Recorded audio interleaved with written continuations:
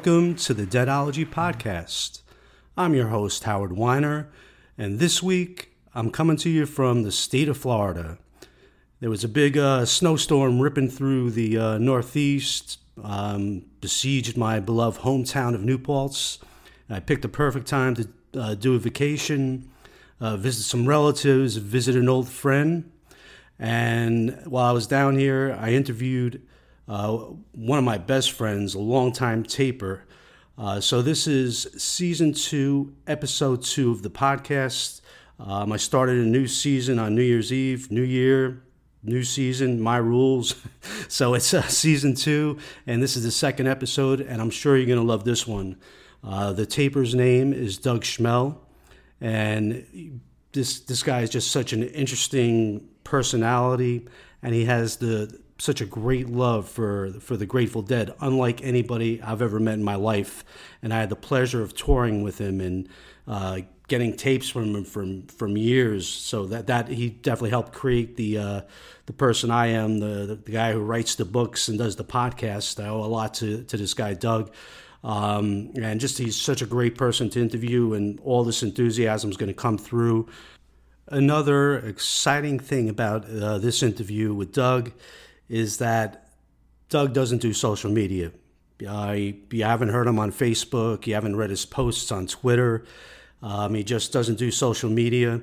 Everything with Doug back in the day and still to this day is word by mouth. And so it's kind of cool that I'm getting to introduce him. Unless you know him, this podcast will be introducing him to an audience of deadheads who are definitely going to appreciate this guy. You got to love him. So without further ado, here it is, my interview with Doug Schmell on January 7th, 2024. All right, now we're at the pop-up studio in West Palm Beach. I'm at one of my best friend's house, Mr. Doug Schmell, a prodigious Grateful Dead taper back in the day. Like I said, one of my best friends, and this man has turned more people onto Jerry Garcia back in the day by word of mouth than anybody except Jerry Garcia himself. So Doug, say hello to my audience. Welcome to the Deadology Podcast. Hey, thanks, Howard. Yeah, Howie and I have been buddies and best friends for a long time since we met in high school. It's an absolute pleasure to be here speaking to you guys. All right, let's go right back to how it all started for us. 1980. I'm living in Nanuet, New York. You're living in Spring Valley, 5 minutes away. We were loving classic rock albums. We used to obsess over them, listen to them nonstop. And then something changed. You went to sleepaway camp and you came back a different person. Tell us about your sleepaway camp experience. Yeah, so this was 1980, and I went with a couple of friends. One of them, Mark Krieger, he's the one who turned me onto this camp, and he was a counselor there. So I went with him. I was only 17, but, I think it was 17 was the minimum age to be a counselor. And there was one guy in particular there at the camp who listened to a lot of Grateful Dead. And I had started listening to them sporadically before that. I just remember knowing songs from Europe 72. That was the album that really resonated with me. And a guy had a stack of bootleg cassettes, and he was playing them. And the guy turned out to be a major taper in the day. His name was Steve Maisner. And I could not believe what I was listening to. And when I came back from camp, I just remember telling Howie and anybody who would listen how great Jerry Garcia was. Because as much as I loved the music of the Grateful Dead, and I did, what stood out for me was Jerry Garcia's guitar. The sound, the tone, his liquid leads, everything really resonated with me. I just remember I was looking for something in particular. I loved all the classic major bands of the time, but none of them stood out for me as my band. I wanted to have a band that was kind of something I could call my own. And when I found the Grateful Dead, they screamed out, "This is your band, Doug." And it was because of Jerry Garcia. So I remember telling Howie and a lot of other people, you gotta listen to this guy. He's unbelievable. And that's kind of what started our incredible love and following for the Grateful Dead. Yeah. So I remember when you came back, it took me a couple months to really understand it and get into it. It's like a foreign language. If you've been listening to classic rock all your life, then all of a sudden you're presented with these long jams that are tempoed with jazz and all kinds of influences. It's like hearing Spanish and and you've been talking English all your life. But yeah, eventually I had the breakthrough, and we were on our way, man. It was so. Your first two shows interest me. The first two you saw, are obviously the Philly Spectrum one, and what was Radio City, the next one? Correct. Yeah. Maybe you could talk a little bit about those two shows. Yeah, the Spectrum show, I went with a couple of guys. August 30th. Yes, it was August 30th, 1980 at the Spectrum. And this was right after camp, so right after I caught the bug. And my friend, who Howard knows from high school, Charles Wolf, he indicated, let's go see the Dead. And there was a couple of guys, the Bruno brothers. These guys were very cool. They were long-haired, serious partiers like the Dead. And somehow we hooked up with them and we went to the show. Funny aside, we left to go see them thinking that the show we were going to see was on the 29th. Turned out that was the wrong date. They played two dates at the Spectrum. We were leaving to go to the Spectrum on Friday the 29th. I'm pretty sure that was the day of the week. Turns out the tickets we had, because I looked at tickets, I was like, guys, this is the wrong night. We got tickets for the 30th. Turned out the 29th was a great show, but not nearly as great the 30th. But that experience changed my life, and I'll tell you why. We got there, we were a little late, we had to wait on a line, and I actually missed the first 3 songs, I believe, of the set. When I walked in, I believe they were playing Friend of the Devil.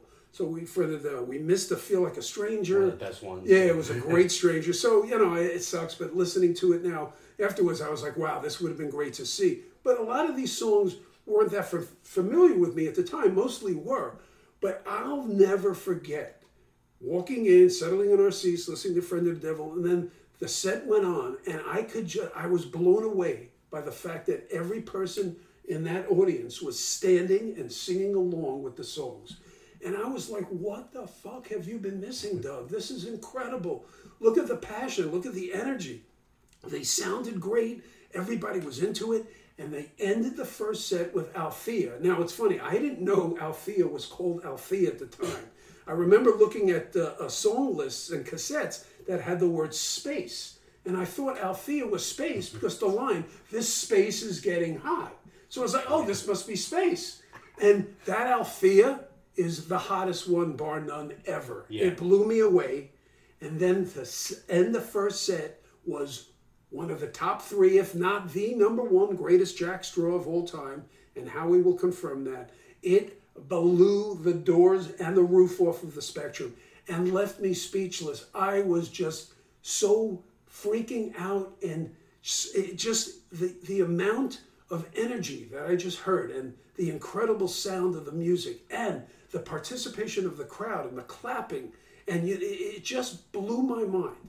That was a defining moment for me. That's when I realized this is it. This is the band I wanted.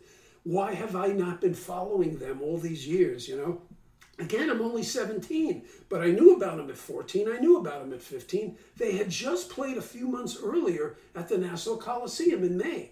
I probably could have gone to those shows, but I didn't get it. I didn't know it. I was not on the bus. Yeah. And boy, was I on the bus. That Althea Straw, man, what a just I can't imagine anybody who likes the Grateful Dead. There's no way you could not love that if you were there, because it was just so obviously hot. It's not a subtle, not a little thing that, guess what, Correct. Everybody there had to be blown out of their minds by those two, that ending. People singing along with the lyrics. They knew the lyrics. I didn't. I was just jealous. And then it really hit me. The second set was also phenomenal. They did a great Scarlet Fire. I believe there's an Eyes of the World. Fire, yeah. There's a great Sugar Magnolia. I believe there's a Not Fade Away. Second set was also great, but what I really remember from that show was the end of that first set, and that was it. I was on the bus, and I wanted more. Yeah, there's something about Althea, because for me, I saw it in my first show. I didn't know what it was either. I didn't know the name of the song. Space. And Madison Square Garden. And when I heard the tape of the 3981 Madison Square Garden, was my first show, you and Pete Stoll played the tape for me, and I heard Althea, and I was like, my God, what is this? What a great song it is. Amazing. And I think John Mayer had the same exactly. reaction hearing the Nassau Coliseum version of Althea. So there's something about that song that's almost like a litmus test to whether you're going to be a Grateful Dead fan or not. Yeah, that's the type of song that you can easily turn on to a non-Deadhead, and they will get it.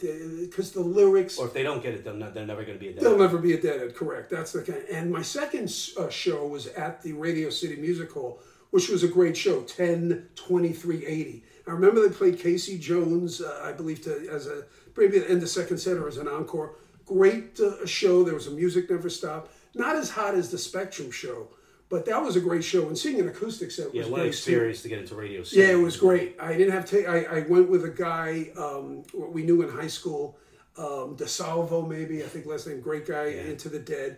So, I learned there were so many people into the Dead, and I didn't really know much about them, and it was just great meeting these people and being turned on to the music. And my third show you had just mentioned was 3981, the Madison Square Garden Was yours show. 310 or? No, 39. Oh, you were at the show? Correct. I didn't go to 310. Wow. I went to 39. That show was phenomenal. Yeah. Great Uncle John's band, great Feel Like a Stranger.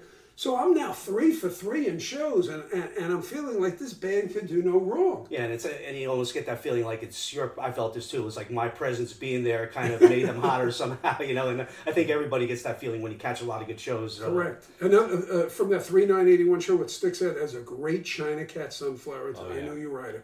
That really blew me away. That was great stuff. So this is my first China Cat. So now, I'm already on the bus. I'm loving what I'm seeing. I'm trying to go to as many shows as I can. In fact, I believe it was either later that month or a couple of months later, I saw the show at the Hartford in Connecticut. A great show with an unbelievable Sugaree. Feel Like Stranger Sugaree. Correct. Right? So Sugaree started, and I think Howie had, attributed Hartford as being the mecca of the Sugarees because there are so many great Sugarees in Hartford and Connecticut, including Jerry Garcia Band. So it's just funny that you would mention that in one of your books, and it's true. So I'm well on my way. This is now 1981. I'm an impressionable 18-year-old at the time, and I couldn't even listen to most other bands at this point. I wanted to listen to more Jerry Garcia, more Grateful Dead. Sure. I was coveting it. I was craving it. And that was great seeing Garcia Band back in those early days. My first show was the Palladium. I saw it at the Capitol. And Yes. What was your first Garcia show? I believe it was like 213 or 2. Yeah. It was one of those early shows before I even saw the Garden show of 3981. I saw them with Pete Stowe. They were phenomenal. I remember seeing a Catfish John, How Sweet It Is. I was blown away. I mean, at this point, I'm like, this guy could do no wrong. Because I saw so many great shows. I hadn't seen a bad show yet. And sure, there's bad Grateful Dead shows. Would I have enjoyed it if I had been there? Probably. But I saw nothing but great shows. That's what really did it for me, That's definitely me too. I had the same experience. It was great period to get into it. If you saw your first show and it was a bad show, and we know shows that Jerry's just not on, the band's tired, they're distracted, whatever.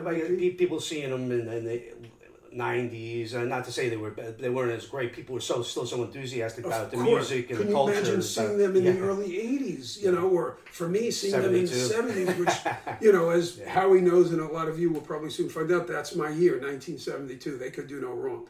To me, that's the best year. Hey, we do have a lot to get to, so I'm going to, one more thing before we jump ahead to your taping days. Alpine Valley. I remember I'm at Tennyson Park, we're playing basketball. You come up to me, you're like, hey, Howie, you want to go to the Midwest and see Garcia? And, of course, I'm saying yes. I just had to check with the parents, make sure it was okay that I took the car that I inherited. But it was August 7th, East Troy, Wisconsin. That was like our living on the road. I never had read Kerouac before. But we never did a road trip, I think, before that. A couple that was a serious Glens road Falls and stuff. But that was Wisconsin was another right, Glens Falls was in New York, upstate New York. I was going to Albany. For me, that was easy. It was just a couple of hours, I think, north. But when we went to Alpine Valley, that was a great trip. Where did you come up with the idea? I just remember seeing, or somebody mentioned that they were playing there, and I heard that this was a great place to see a show, a great outdoor show. I heard that Wisconsin's beautiful, and that it was by an area called Lake Geneva on a lake. It's just a beautiful area. And I was like, why don't we go do this? We can do it. It's over a weekend. Little did I know, they played 2 nights. Little did I know they were playing 2 nights after this in Iowa. Yeah. And we could have gone to Iowa. I never took the next step at this early part of my taping touring days. We had no idea what the tour looked like. Exactly.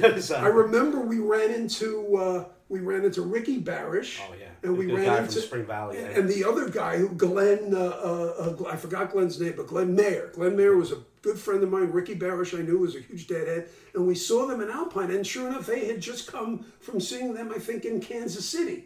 So these guys knew it. They were a little older than us and realized, you're going to go on tour. You do the whole tour. Howie and I didn't know about that. Yeah. So we're like, oh, they just played in Kansas City? Yeah. And oh, they're playing in Iowa? The Kansas City show was great. The Iowa show was great. Correct. It was a great tour. That first Alpine show, the open music, sugary music, may not have been the hottest one ever, but it was just like, I'm here. They're doing this because I'm here. They're playing my two favorite songs. I remember after the show, Howie would not stop saying music, sugary music. How did they come up with this? Like, it was so creative. It's not the greatest music ever, and it's not the greatest sugary, but it's just the ingenuity behind it and the creativity that really... Now, it is the best Let It Grow 10 that first set. Oh, my God. The Let It Grow 10 that first set was truly phenomenal. That's literally one of the best Let It Grows, if not the best that I've ever heard. And it was an official release, that show. Yeah, that's it was Dick's 22 or something like that. Amazing. Now, is that the show where they opened the second set with the China Cat? Great China Cat also. Great China Cat. I'll never forget that. We were just so impressionable at the time, but we knew we were seeing great shows, and appreciating. That's cool. We were hunting Garcia's next great jam. Correct. Everything was cool. It was great seeing the On the Road. It was... the culture was great, the drugs were great, but really I think me and you were on the same boat. We were just looking for the next great jam because we knew we would get it. Correct. And had listened to the music for years. So. And we knew people were taping, and Pete Stoll had turned me on to tapes from this era where people were starting to tape, and I got a lot of tapes from him of recent shows, so I knew about taping. And this was something that I knew, hey, I could probably get this show after, we went to Alpine. And this is a good lead-in for the taping. I want to get to hear how you got into taping. Do you remember what your first show was? That I taped? Yeah. Ooh. It was 1983. It was 1983 that I started taping. I was at Albany at the time, and me and a couple of guys, Larry Gindorf, and there was another guy. I'm sure Larry will hear this. Larry listens to the podcast. Yeah, Larry Gindorf was big instrumental. Shout out to Larry, a great guy, and a guy who got into the Dead very quickly. When I met him, first year of college, he was into Genesis, and he didn't understand the Grateful Dead, but after listening to a couple of Jack Straws, one from the Sanger Theater, and a couple others, forget it. Genesis didn't mean that much to him anymore, and all he wanted to do was listen to the Grateful Dead. I have to interject something funny. So we're leaving for Alpine Valley. I pick up Doug. And I was heavily into Van Halen before I got into the Grateful Dead. Doug comes walking to the car. We're in the best mood. We're about to go to Wisconsin. And he holds out these Maxell tapes. And he says, Howie, this is bad news for Van Halen fans, this box. I'll never forget that line, man. It was like, no, at the time, I wasn't trying to be antagonistic because Eddie Van Halen is a great guitarist. Not my style. Maybe it was before that. But I was just trying to convey the genius of Garcia and how people underrated this guy. Because if you listen to albums, you're not going to get it. But here I have a stack of bootlegs portraying how unbelievable this guy is, how amazing a guitarist he is, and people just didn't get it. So this was my shout out to the world. Hey, Howie, this is bad news. I knew what you meant, man. I didn't take it personally. So in 1983, we started taping. My first show might have been Richmond. Or because you brought the equipment with us. Correct. Wow, I don't even remember This is what we did. We understood that a lot. There were some other people in college at Albany that had been taping, and I learned the best way to get the stuff in because this was prior to the sanctioned taping section and taping shows. Yeah. Correct. So this is 1983. We learned that the best way to sneak stuff in is somebody has to act as an invalid and sit in a wheelchair. We rented a wheelchair. And we had somebody who would always be the guy in the wheelchair. And sure enough, you put all the taping equipment underneath the wheelchair. They had plenty of room there underneath. And that's how we started sneaking stuff in. And we taped, I think, every show of that spring tour in 83. We did Richmond. Fall tour. Fall tour. Correct, because college started. Yeah. This was now, say, September. Yeah. Right. And this was, now I had seen shows, if you recall, in spring of 83, and I did the whole tour. Yeah. That whole tour. I missed two. You did the whole one. I missed one show was in Orono, Maine. That's true. I missed one show. We caught the Brendan Byrne shows together. Were you at Providence? Yes, I was correct. The only show I did not see in the spring tour of 83 was Orono, Maine. But I wasn't taping yet. And then, sure enough, the beginning of the semester in September is when this all started. So we taped, I think, every show in that full tour, and they were great shows. Oh, so you actually started that full tour? Correct. In 83, gotcha. That's when it started. 84, when we finally they sanctioned the taping. I was sending away in that mail order and getting the ticket so I could sit in the taping section. And I started taping every show. I bought a microphone. I bought the tape stand. I was so well versed in how to do it, especially after we did it with the wheelchair, that I was not doing it on my own, not needing a wheelchair. It was easy, and I loved it. Now, it's funny. I don't really listen to those shows much now, and I still have them on cassette. Because, my tastes have changed. I'm a late 71 to 74 guy. Those are my, primal years. But they were essential back in the day. Oh, my God. We would listen to those shows, and it was our formative years, of the Grateful Dead. And I'll never forget that. How much fun, the excitement that I felt the morning, waking up knowing that there was a Dead show that night was palpable. I'll never forget that. I mean, classes, I would go to class when I could, but knowing there was a Dead show that night was the driving force behind my college existence in 83, 84. Well, everything else was secondary. If I had a job and I had a secondary job, and if you had a girlfriend, secondary. You could meet another girl. Going to see the Dead was the primal important thing, and that was the driving force of our early, college years.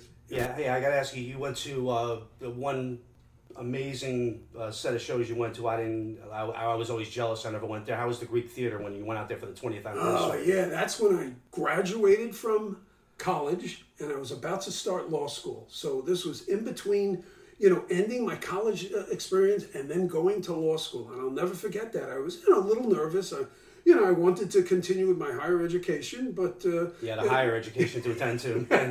But the important thing was seeing as many shows as I could, and I'll never forget, those Greek shows were great. I believe it was June 14th, 15th, and 16th of 1985. Yeah. And those were great shows. I had a great time. My birthday is June 17th, so it was kind of a birthday celebration for me too, and knowing while I was in law school, I might not have the time to see as many shows. As it turned out, I saw a lot of shows in law school because, again, the law school was important, but not as important as going to see the Grateful Dead and Jerry Garcia. So, yeah, hey, one other experience I want you to share with the audience, and I talked about it. I talked about how this happened.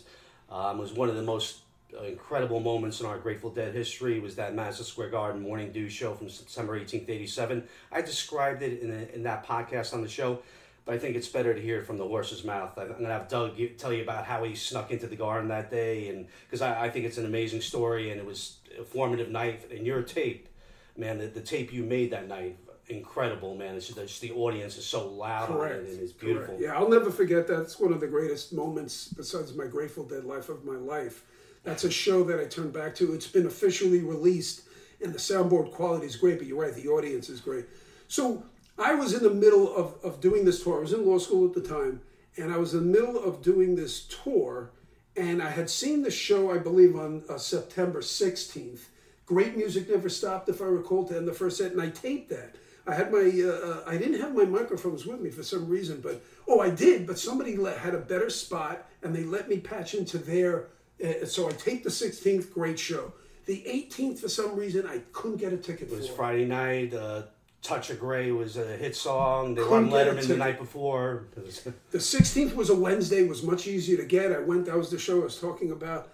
And now I'm going to the 18th. I went with my friend Jeff. We go to the Garden from law school, where we went to at Hofstra. And we figured we could get tickets. How hard is it to get tickets? We had some money, we're willing to pay whatever. Nobody had there were no scalpers scalping tickets. Nobody had an extra ticket. We were walking around for hours, it seemed. Nobody had a ticket. I'm panicking because I didn't want to miss a show. And I figured these guys are hot right now. The 16th was a great show. And I wanted to see them. I had my taping stuff with me. You don't go to a show, you don't have your taping gear and not get into You knew you'd get in, but it was going to be it was a bear. I didn't know how. So something stuck with me. So my friend Jeff and I thinking, how are we going to do this? And I thought my friend Steve, who Jeff knew, Steve Goldstein, shout out to Steve, one of my best friends, knew him since I was a kid, literally one of my best friends I ever grew up with. Our parents were best friends. He worked for the boxing department in the Felt Forum, which is, now I think it's called the Paramount Theater, but that was the basement area of the Garden where they would have boxing matches, they would have other concerts. Grateful Dead, 1971 played there. Correct. They would have shows. I saw Jerry Garcia Band there in 1982, an unbelievable show. So I knew he had worked for the boxing department. I'm thinking, hey, maybe if I get in touch with Steve, maybe he can do something, get us tickets. I called him up. He still was there because he worked late, I remember, on a Friday. This is, again, we got there so early, it's probably only 5 o'clock, 5:30. because we wanted to get there early enough to get tickets. I reached him. I was like, hey, is Steve Goldstein there? This is his buddy Doug. I knew the number for the boxing couple. And they find him. He's like, yeah, Steve's still here. Gets on the phone. I'm like, Steve, I need your help, buddy. We need tickets. I'm outside. He's like, where are you? Steve then comes outside.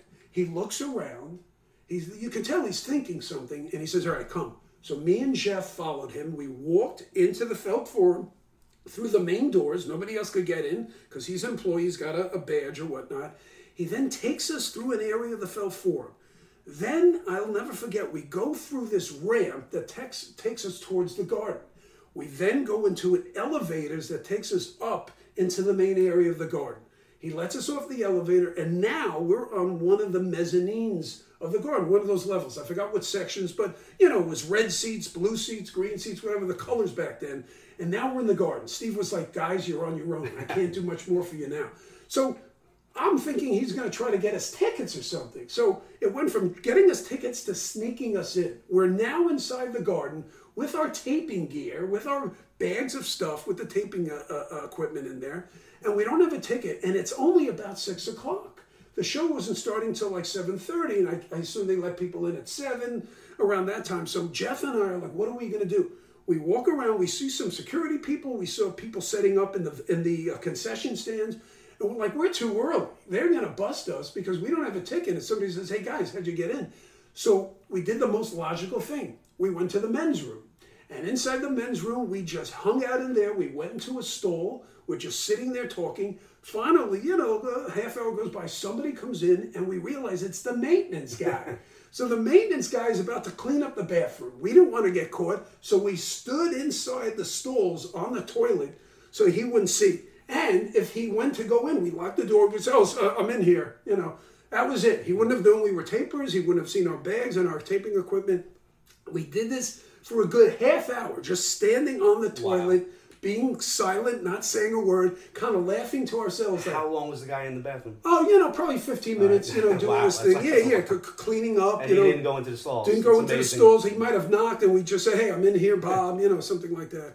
So this took a while, and all told, we were probably in the bathroom for at least an hour. Finally, we hear somebody walk in, and you can tell these were now Grateful Dead fans, Deadheads, who had come in. They finally had let the audience in. It was 7 o'clock. And once we heard somebody say, hey, I'm psyched for the show, walked off the stall, got down onto the ground, opened up the stall door, and we beeline down to the taping section where we had our tickets. And we were a little late, but we set up in time, and we were so excited. The excitement, I've never felt that before. And we knew it was going to be a great show. Now, the first set was actually a great set, a little short, it was maybe only 6 songs, but that second set is an absolute classic. It really is. And the crowd willed it because no doubt. It wasn't like super hot, but by the time they went after drums, it was just the crowd willed. Unbelievable. The best Watchtower Morning Dew. Oh, my God. It blew my mind. And I'll never forget, afterwards, we did an interview. A lot of times after the shows, we would talk about the show on tape because we had a lot of tape left, We would bring, at least 3 cassettes that could hold 4.5 hours of music, an hour and a half each cassette. So they probably played for close to 3 hours, and we had a lot of tape left. And I'll never forget that. The interview we did, just, spewing about how great the show was, talking about the Morning Dew, the Watchtower. That was the first Watchtower I've ever seen. I know they had played it before, but that was the first Watchtower I'd ever seen, and it was incredible. The Knocking on Heaven's Door encore was phenomenal. Just a great show. Hearing the Watchtower going to the Dew, man, it was unbelievable. During Watchtower, like they had that and great the Good first Lovin' and the La Bamba. Yeah. It's a great second set. It really is one of the greatest second sets I've ever seen. I just remember as that Watchtower was ticking down, I was like, I think a Morning Dew's ready. If they go Watchtower Dew, it's going to be better than here, man. Because if it was Watchtower, Black Peter, sure, the Black Peter might have been hot. If it was Watchtower, it would have been a buzzkill. No matter how hot it was. War Frat might have been hot, and they had played War Frat, I think, on that tour and did a great War Frat, but it wouldn't have been the same. And that Morning Dew is easily the greatest Morning Dew I've ever seen. Second one is probably Maine in Augusta. Oh, yeah, that's great. That's an incredible Morning Dew. We saw that one, but that Morning Dew, it's one of the defining moments of my Grateful Dead life. Garcia wasn't capable of doing what he did, but the crowd kind of willed him to the greatest heights. On the emotion in the singing, when he says, I guess it doesn't matter anyway, I think he said it 3 times, and the last one, his voice crackled with such and the emotion. The crowd was responding properly to every note and To gesture. Correct. Every note. It was literally a religious experience. It's Yep. hard to describe it anything other than that. And I don't even believe in God, but that moment was a religious experience. It was incredible. Definitely. That's what definitely a religious experience. Hey, so that was the tape I was most excited to get. I would always get my tapes from Doug after a show. Anytime, like if it wasn't a hot show, I wouldn't track him down. But I remember I was 18th row at that show with my girlfriend at the time. I dropped her off in New Paltz, got rid of her. I left you the tape, and I came back from New Paltz. Oh, and I taped it for you? Yeah, you taped it for me right away. You always, if it's a hot show, you always got it to me right away. Yeah, so you dubbed it for me right sound away. Quality of there was no way I was not getting that right away. Phenomenal sound quality. If you recall, because we were in the taping section. Oh man. By the way, Doug's, I uploaded your version of that onto YouTube. If you look up the 9/18/87 Morning Dew, it's Audience, and that's the one Doug actually taped. Wow, so that's awesome. Yeah. Thanks for the shout out, because it was great, man. I'll never forget that. And the interview after really summed it up. We were just so full of happiness, glee. We were blown away by what we had just seen, and knowing where I had come from, not having a ticket, probably thinking at the time I might not get in, and I've never been shut out from a show. To the way we got in, the joy of getting in and setting up in time the equipment and taping the show, and that Morning Dew and the rest of that second set was unbelievable. Yeah. Unbelievable. To this day, I will never forget that. It brings tears to my eyes talking about it, literally. No, it's definitely one of those moments you never forget. So kind of wrap up this taping thing, did you upgrade your equipment as you went along? Maybe you want to tell people about what your equipment was, that they might find that interesting. Sure. At the time, I used a D5. Everybody knows the D5 was that small cassette that Sony made. It was great. It was for cassettes. Obviously, it's primitive in today's technology, but this was right before they upgraded to DATs, DATs. A lot of guys were switching to DATs, and I didn't think I needed to, because even though I wanted the best quality I could, I figured the cassettes were good enough. And little did I know the cassettes were going to be outdated within a couple of years anyway, because CDs came along and after the DATs. So I was using the Sony D5, which was a great tape machine. It was fantastic. That's what most of the tapers used. And a lot of guys were using Nakamichi microphones. I used what's called the Sennheisers, which were a little less treble but more bass, and they had a different sound than the Sennheisers. Sennheisers also had these extended microphones that would stick out, and I figured when I started, that might tip somebody off that I was taping the show, and I wanted to be as cautious as I could. So the Sennheisers were smaller, didn't stick out as much, but they made some great sounds, and I have so many cassettes of the shows I taped just sitting in a storage facility. The reason I don't listen to them is, again, I've kind of moved on. The 80s are not my year. 1980 is, in the early 80s, yes. But I listen to mostly 1970s. It's so easy to access other stuff if you need it. Exactly. I could still get it. And they're all online, too. But these audience tapes that I made, it's just incredible, the whole experience. It made the whole experience of seeing a Grateful Dead show that much better and more appreciative, that you can tape a show and then listen to it right after the show. I benefited more than anybody because I didn't get involved in taping at all, but I knew I had the tapes.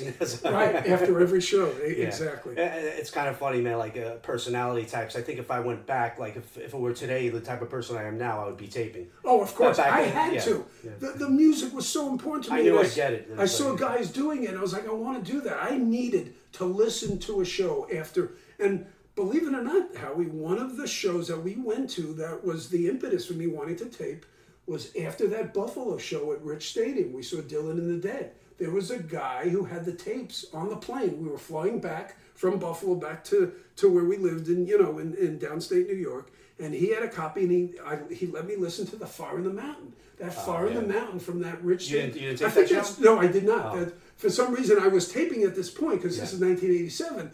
But it was tough for me to bring all the stuff on a plane, and I didn't want to do it. But he had it, and I just remember listening to the show right after the show.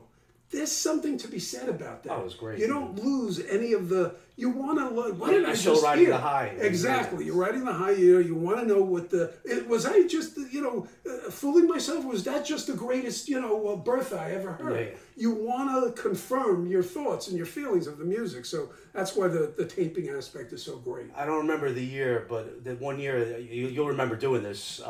We were in the Hampton Inn, the Holiday Inn in Hampton. And but wasn't there like a tapers, almost not I wouldn't say a convention, but about 10 guys knew each other. You were one of them. We came in with all the double decks, and Correct. there was this big, huge exchange of tapes. Believe it or not, that you might be thinking in North Carolina. Maybe it was not. Yeah, there was a guy. I forgot his name. He was a you big guys had taper. like 4 or 5 Correct. decks. It was Larry Gindorf was there. I think his buddy was Andrew Klein. Oh, yeah. We Klein. set up. We had the double taping decks. I had mine. We brought with us, and we were doing this unbelievable tape session. Yeah, we must have quickest taped. tapes could have came out. It was coming unbelievable. out. There was a guy who I knew was a taper. He was a great. I think his name was Scott something. Scott. I can't remember his last name. It kills me to this day. Great guy. And we were going to see a show in North Carolina, probably in Charlotte or Raleigh. Yeah. And sure enough, his parents had a house in North Carolina. We went to the house. He set us up. He let us tape all of the cassettes that he had, because he left to go to the show to set up the tape. And we stayed for at least 5-6 hours taping everything we could before we had to leave to see the show.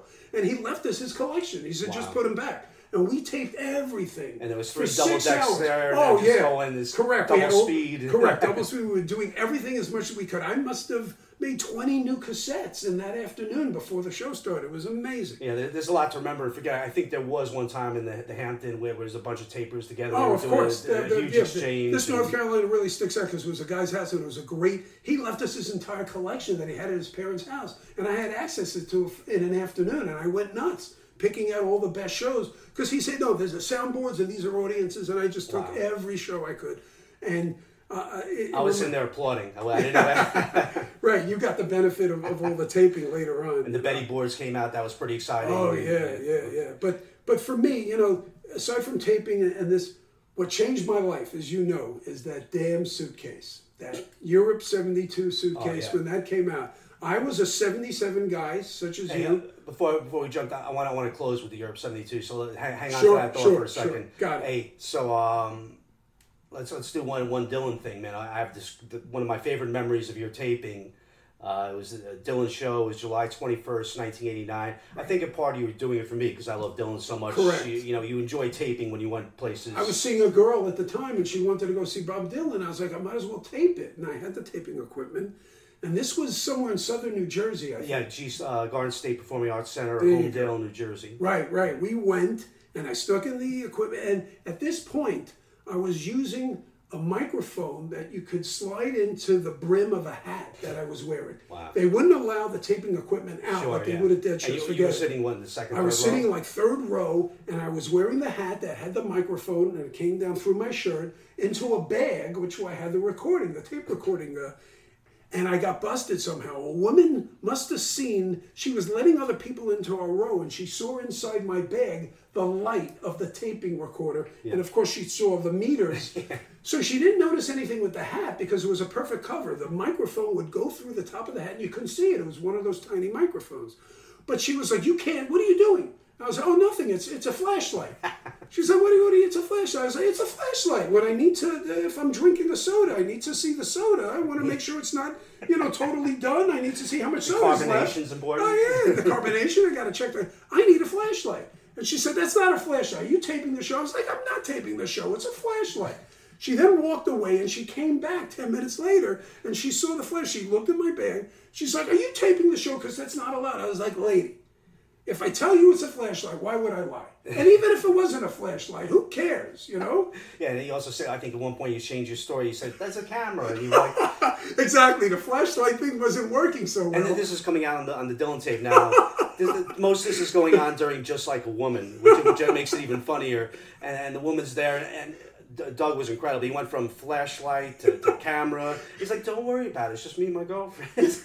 Right. I tried, from where I was coming from, lady, what's the big deal? It's just me and my girlfriend. I'm not hurting anybody. And if I'm recording it, it's not going public. I'm not going to sell it commercially. You're going to have to check it in with a security guard. Right. And I didn't want to hear that. I was like, lady, just be calm. Trust me. Right. There's a lot of trust. I was like, trust me. Nothing bad's going to happen. Everything's cool. And she walked away and she never came back. Trust me, this will come back to harm nobody. Just trust me. And I taped the whole show, and you have it, It's correct? incredible. I would have folded. I would have been like, please don't throw me out. I'll put the tape away. I was so You didn't give persistent. up, man. I did not crazy. give up. I did not. Because I felt in my right. Why am I not bothering anybody? Who cares? I'm not going to sell this commercially. And it's such a great Dylan show. He did a rare Van Morrison song, One Irish Rover, a great version, Rolling Stone at the end. It was. I'm sorry, I listened to that tape so much. But You it's still always, have it? Yeah. I need that. I need that. Great, Just man. for my own edification, my own mementos. Yeah, I think on I have a Facebook page. I'm going to try and print out. I actually listened to the tape and did an exact exchange between what you said and what the guard said. It's the funniest thing ever, man.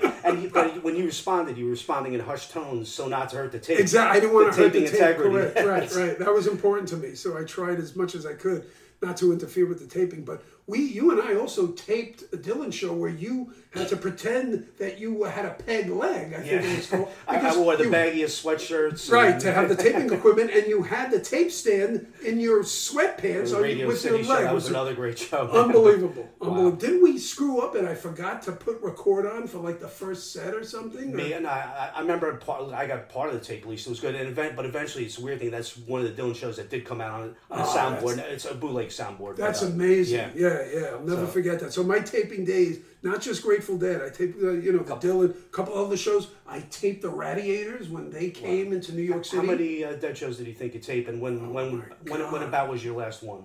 I'll never forget it. I believe 1988. You stopped in 88? I believe so. No, that's wrong. Because right. It was in the early 90s. And I'll never forget, I was in a show, I think in Chicago. And the problem with the taping is you had to constantly send away early to get the seats in the taping section. And of course, you'd have to send the money. You have to do it perfectly on a postcard. They had very regimented instructions, as you know, to get these taping seats. I wouldn't know because I didn't do it. Oh, yeah. It was ask other tapers. It was hard. You had to send them out early with the money order. Everything had to be perfect. If you misspelled the word Grateful Dead, they would send it back and you'd have to do it again. So I kind of just got sick of that. And I was just sick of, having to worry about taping it. And I knew I can get tapes from other people. So, this is now the early 90s. Possibly correct. they weren't as hot as they were. Correct. So. There's no way that they were as hot when I was seeing them in the early 90s. Correct. But I still loved the Dead, and I would go see them, but not with the frequency, that I had in the 80s. There's no doubt. You did take the Branford Marcellus show on Nassau Coliseum. Correct. That one. Was that 90? 90. That was 90, right, correct. Yeah. 1990. I was there and I was taping. I believe the date's 329.90 with correct. Branford Marcellus. Unbelievable show. That was a run of shows at the Nassau Coliseum that were great, and I taped all those shows, and they were phenomenal. I really enjoyed those shows. That's going to lead to my next question. That's the one a show I should have went to, but I didn't. I didn't go. I went to the Knickerbocker the week before. Correct. I wasn't seeing it, and I regret not seeing that show. Was there a show you missed that you kind of regret not? Yeah, 4, 6, I think 82. I knew that was going to be your answer. Well, there's a reason. I'm now in Albany. We were doing that tour. This is the spring tour of 82. I wasn't taping yet, but we were going to all the shows, and it snowed like 17 inches in Albany and in Buffalo. And I'll never forget, there was no way we could make it to film. Yeah, that was impossible. Without the snow, I would have gone, but we were snowed in, literally. I know you went, and I have that sound. Well, what a great show! So that's the show that I lament missing. Most. We had the same snow in Nanuet, New York. It was 17, 18 inches. Right, but we only had 15 minutes to go to get to the Jersey Turnpike where there was no snow. Correct. So it was actually pretty easy for us. Right. For me, it would have been, it would have taken me hours, and I didn't have the people to go with. I would have had to have driven by myself. I didn't even think I had a car at this point up in Albany. Yeah, so I couldn't do it. But right after that show, I did see the shows at Nassau Coliseum in April '82, and they were great. Yeah. Oh, that was an amazing great tour. Run of shows. Unbelievable tour in '82. That's the April 6th show. You had the great second set with the Shakedown, the Terrapin, Morning Dew, Sugar Mac. The only time that they ever played those 4 songs in one show. Is that true? Wow, phenomenal. I haven't heard that tape in a while, but that's a phenomenal show. That's probably the best show of that tour. Maybe one of the best shows of '82. Yeah. And I missed it, but hey, you can listen to it now. You know what I'm saying? That's all that matters. Like the Branford thing, I love it more than anyone could love it. I wasn't there. Correct. Yeah, those shows are amazing. Yeah, those. Since we're on that April 6th, '82, you remember what happened 4 days later on the drive back from Rochester? Oh, is that when you fell asleep for the entire ride back? Oh, you're talking about when we hit the deer? The deer, yeah. Oh, there's an unbelievable story with that. Yeah, unbelievable. Hey, I think we didn't see them in Syracuse. We saw them in Rochester. Yeah. Right. We wanted to see them in Syracuse, but we couldn't make it. This was during the Jewish holidays. I'll never forget that.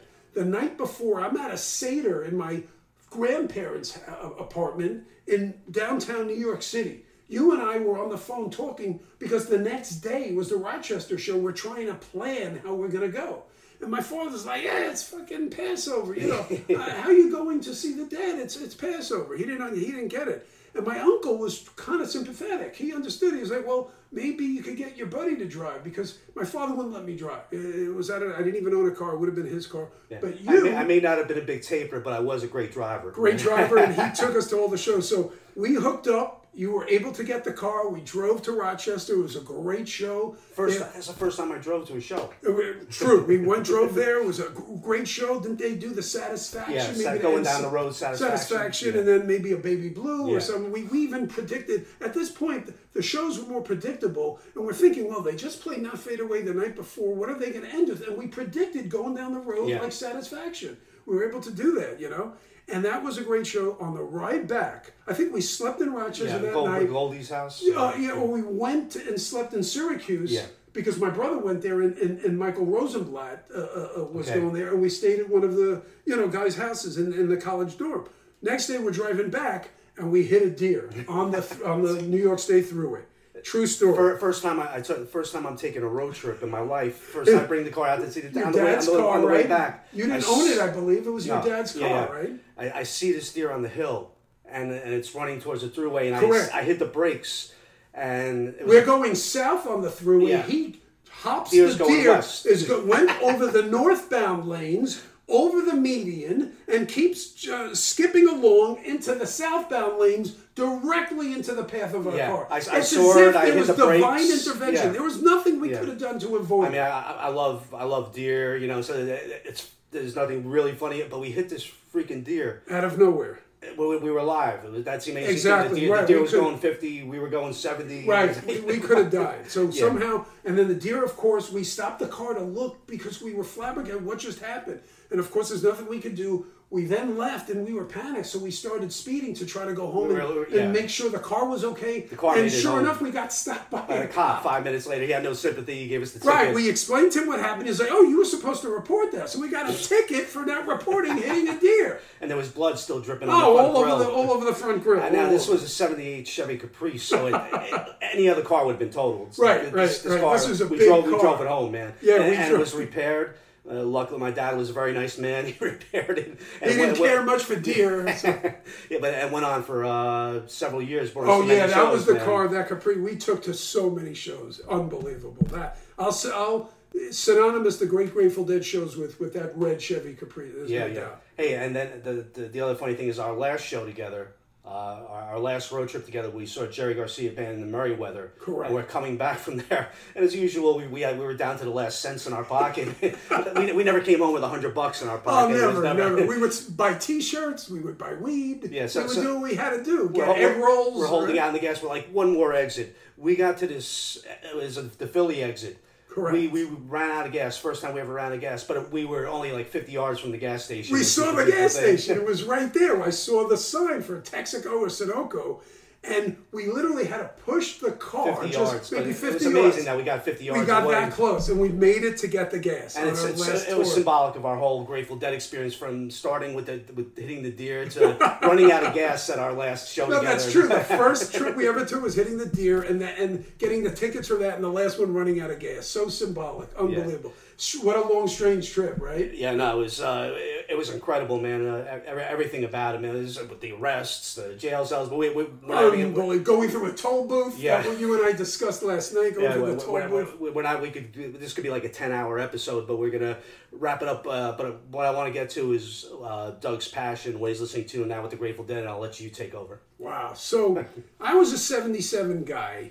After Howie and I, in our early times, listening to the 80s and goes to the shows we went to. But when I found 77, it hit me hard. All these great shows, obviously Cornell. And the show after, the night after, in the War Memorial in Buffalo, that was one of the tapes I had, the audience that I got from Steve Meisner, also the Cornell. So these shows were such a big part. And then listening to other shows from 77, 11/4/77, that Colgate show. Oh my God, these are some of the greatest shows ever. I was a 77 guy till the day I die. And that's primarily what I would listen to. 78 also, not as much. 76, but not as much. 77 was the year. Until they released that suitcase with all 22 shows of Europe 72. Now, I knew some shows from 72. The Spectrum, 9/21/72. I had that in my collection. I got it as a bootleg. Had a couple of other 72 shows, and I liked it. It was a different sound from 77. Not as muscular, not as loud, not as, booming with the music never stops, but they were great. And I love Dark Star, and this is what really turned me on to Dark Star. But when I got that suitcase with all the shows, I listened to every show. And at first, I didn't get it as much as I do now. I listened to them sporadically. Taking a ride in my car, I put the CD in. Sitting in my office, I put a CD in. So I wouldn't listen to a full show at the same time, Then I started doing that, and it just blew me away. And believe it or not, the first thing that hit me from the Europe 72 tour was 9/21, the Bremen, a Beat Club show, or that other one. That other one blew me away. And I had listened to 4/8/72, which is, to me, now one of the greatest shows ever. 4/21 Bremen, yeah. Yeah. So the 4/8/72 from London, it blew me away. I had listened to that show full driving to Sarasota. So it's about a 3-hour ride from where I live in Wellington, Florida. So I listened to that show in full on the ride there. And I'll never forget, just my mind was blown listening to the Dark Star Sugar Magnolia Caution. I knew about the Dark Star because it had been released as somebody called a Glastonbury Fair. It was an album that they did release with only a portion of that Dark Star. Wow. But everybody used to rave about this Dark Star from London. So then I realized this is the Dark Star that everybody used to talk about. And it's so powerful. It's incredible. Euphoric, I guess, would be and then I knew about Frankfurt. They had released that as 100-Year Hole, but now I had the whole show. Frankfurt, the 100-Year Hole is a great CD, but there was like 13 songs that they omitted from that. So I listened to that whole show, and it blew me away. I'm like thinking, oh my God, this is by far, to me, the peak of the Grateful Dead was this Europe 72 tour. Then I listened to Bickershaw. I had never known anything about this Bickershaw show. I listened to it. That's a 4-hour show from start to finish without counting the break that they did in between sets. And to me, that show might be the greatest show they ever did all time. It's that good. So as I'm started listening to more shows from Europe 72 and listening to them in their entirety during a trip to Sarasota, I was able to really take in the full concert. Yeah, there's so much, man. My God. Paris, 5/3/72. To me, that's top 3 greatest show. In my mind, the 7 greatest shows, to me, that's just my personal opinion, are all from that Europe 72 show. As great as 9/21/72 is from Spectrum. There was something about the Europe shows. Because they were playing in these unbelievable auditoriums and theaters that would hold 2,000 people that each had an unbelievable history. Of Brahms playing there, of Mozart, of Wagner, of all these great, musicians. And you're only a couple decades away from World War II. Exactly. It was amazing. So I took in all that history, and it really hit me hard when I'm listening to these shows in full. In fact, I'm telling Howie, I just listened to Amsterdam, 5/10/72 the other day. I was able to listen because I drove to Saratoga. It's a 3-hour drive, and I listened to the whole show. And what an amazing show that is. I mean, that's the night before Rotterdam. It's such a great show, but it can't even get into the top 7 of exactly. the tour. It can't. It's not in the top 7. It's one of the greatest probably shows you'll ever hear, and it's not the top 7.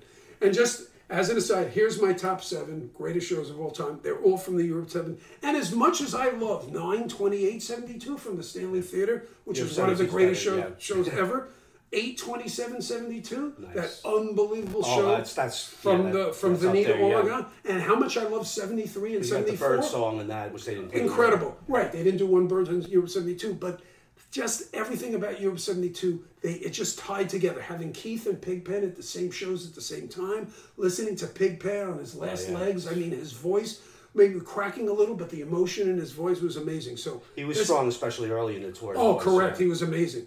So to me, these are my 7 top shows, all from 72. This is not open for debate. Obviously, you can agree, disagree, but this is a personal opinion. 4-8-72 gets it started. 4-4-14 from Tivoli is an amazing show. I don't necessarily put that in my top 7. It's definitely my top 10. Yeah. But after that, I go straight to 426. I'm sorry, 424. That show, I overlooked that Dusseldorf show. That show is unbelievable.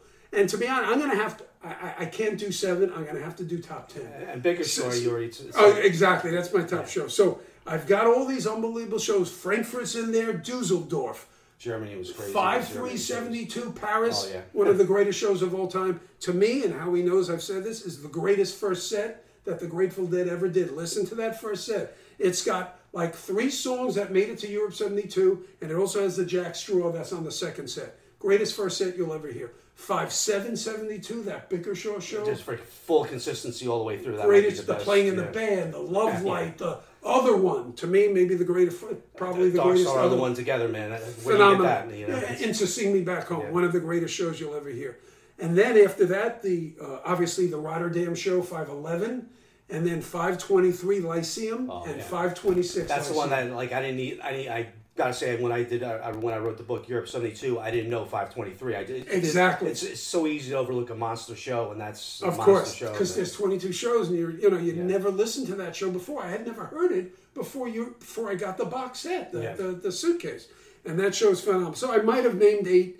And again, I love end of 71. I love those fall shows in 71. They were incredible. When Keith first joined, it was incredible. Yeah, and then when Pigpen comes back, and I think 12-2, when they play in the Boston Music Hall. Yeah. Phenomenal shows. All of 72 to me is great. I love 73. Yeah, I was going to say, give my audience a taste of your favorite 73. Oh, my God. 73, 28, 73 from Springfield is incredible. Springfield, one of the hottest venues they've ever played. Check out any show they played in Springfield, you'll be blown away. And their last one there was 1985, which happened to be a great show. Great show. Yeah. So 328-73 is phenomenal. 42-73 is Boston, phenomenal. The shows in the May of 73, oh my God. The show from Iowa, I believe is what, the 510 maybe? 15, as far as I don't know, I'm the 514 maybe. Yeah, and then they played an unbelievable show in Santa Barbara, which is 520. Yeah. Then they play an unbelievable show, Kezar, 526, one of the greatest shows you'll ever hear.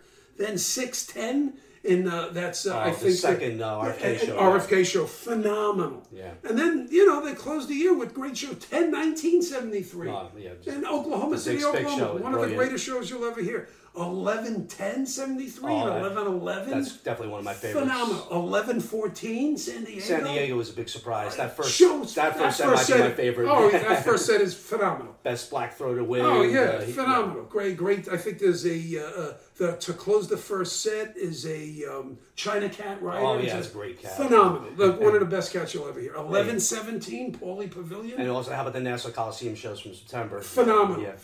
Oh yeah, those shows are great. And also the I think it's 9/11. That's the show from the William and Mary. Oh, great morning. Phenomenal show. And it's just they were so consistently hot in 73. There's so many great shows that year. To me, in 74 has unbelievable shows, but 72, because I'm a Dark Star and Other One lover, I love the long, juicy jams. Yeah. Those are the best Other Ones. Prime, right. Having Pigpen in his last legs, having Godshell just joining the band. They exponentially got better starting Europe 72. No doubt. How does a band get that great? Exactly. They were already great. As great as they were playing in the Academy of Music, and there's some hot shows in March of 72, they just took an exponential leap when they landed in London on Easter Sunday. Even that first show, the April 7th show, it's a hot show. I've overlooked it, but on the Grateful Dead channel, they keep playing different cuts from it. I'm like blown away. I'm like, damn. It's amazing. Yeah. So, as legend have it, this is a cavernous place where they played at the Empire Pool in London, and the acoustics weren't that good.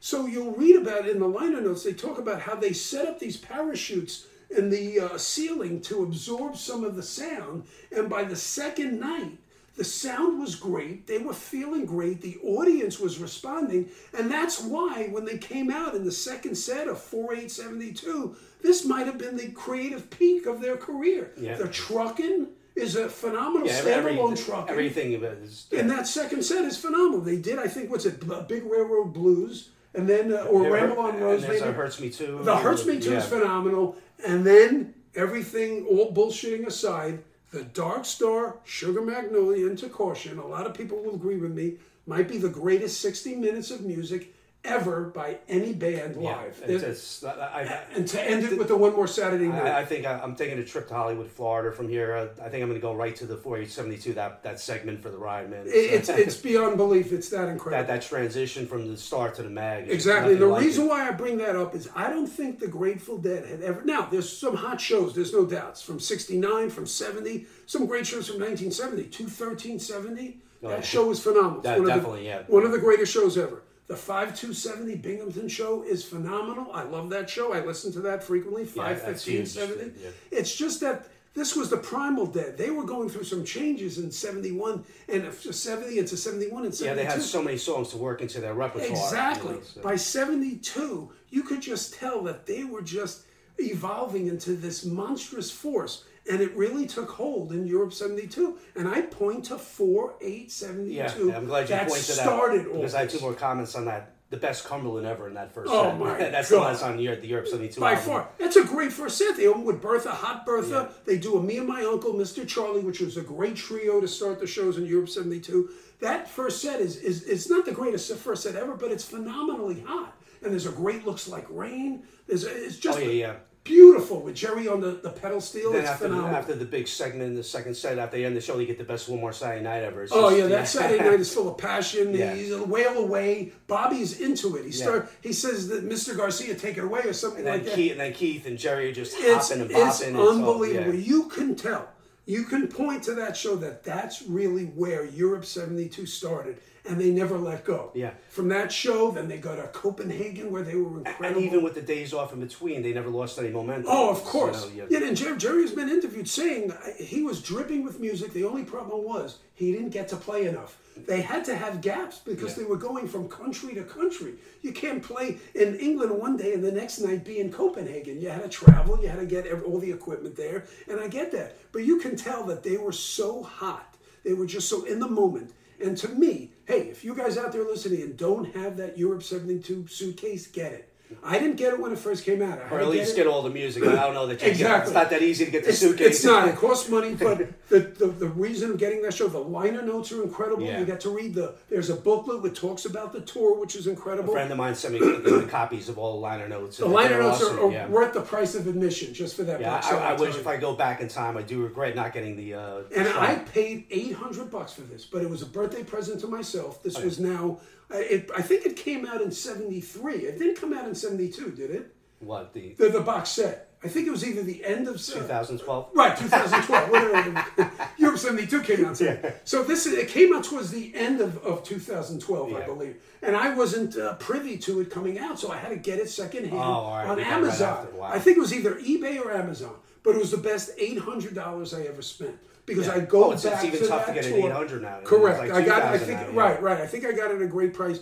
And again, you get so many extras included. It's just, for me, that's the essence of the Grateful Dead. Because I'm a jam guy. I love the other ones from that tour and the Dark Star. To me, the four greatest other ones are from that tour in sequence. 421 Beat Club, 426 Frankfurt, 5-3 Paris, and then 5-7 Bickershow. I love Bickershow. And you can add the fifth to me is the 5-10 show from Amsterdam. To me, those are the five greatest other ones ever. And I forget exactly what the date is. It might be 525 or the 24. That was in the Lyceum. Yeah. One of those shows has a ridiculous other one. It goes into like Miles Davis kind of territory. I think that's 524. Yeah. Yeah, because the 23rd, there's that Dark Star into Morning Dew, which is, to me, just phenomenal. They played 7 or 8 Jerry tunes out of 9 songs. So you guys, listening could tell, I'm passionate about Europe 72, and for me, that really was a turning point for me. Again, I was a 77 guy. I knew the early 80s. I even knew the 70s. I didn't really know 72 that well. Just apart from some of those great shows like Veneta and the Spectrum. Yeah. And when I got that suitcase, I'm telling you, that suitcase changed my life. You can never know that suitcase well enough, man. It's like you keep going back to it and keep being amazed like you were with Amsterdam. Some stuff even surprised you after all the times you've listened to it. It's incredible. Like this Amsterdam show is so underrated. All right. Hey, we've hit an hour mark, man. Wow. We could have sat here for 5 hours, no problem. Absolutely. Man. But, absolutely. Hey, what are you doing later? right? 4H72 is definitely on the... Yeah, hey, thanks for having me, Howie. Hey, my pleasure. Shout out to Howie for all the books he's written. I refer to them all the time. When I listen to a 77 show, I immediately go to Howie's book and read his reviews, because for me, it's engaging. 77 Rise of Terrapination. What a great book.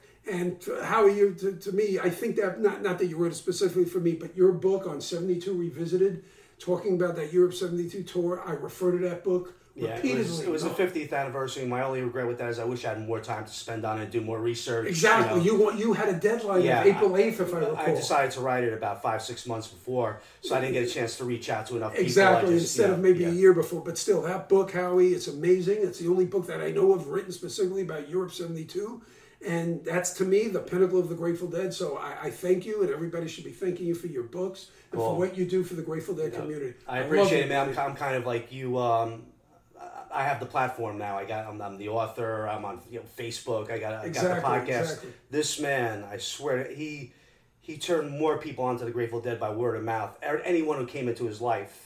It could be the freaking mailman. He would make the mailman listen to the Grateful Dead. To end on that note, my brother Eric, I got into the Grateful Dead, reminded me of an unbelievable moment, because I visited Eric in I think it was 1990. I was going there because I wanted to become a sports agent. I was in law school and I wanted to do entertainment law and be one of those sports agents. So I went to recruit, if you recall, I told you the story, Steve Thompson, who was a player for the Syracuse basketball team, and Derek Coleman. So I went there to scout them. I was working for a guy who was doing some of this stuff as a sports agent, but I never got to meet the guys. However, I did turn an entire fraternity onto that deal. The deal I'm talking about, I think it's 3/27/83.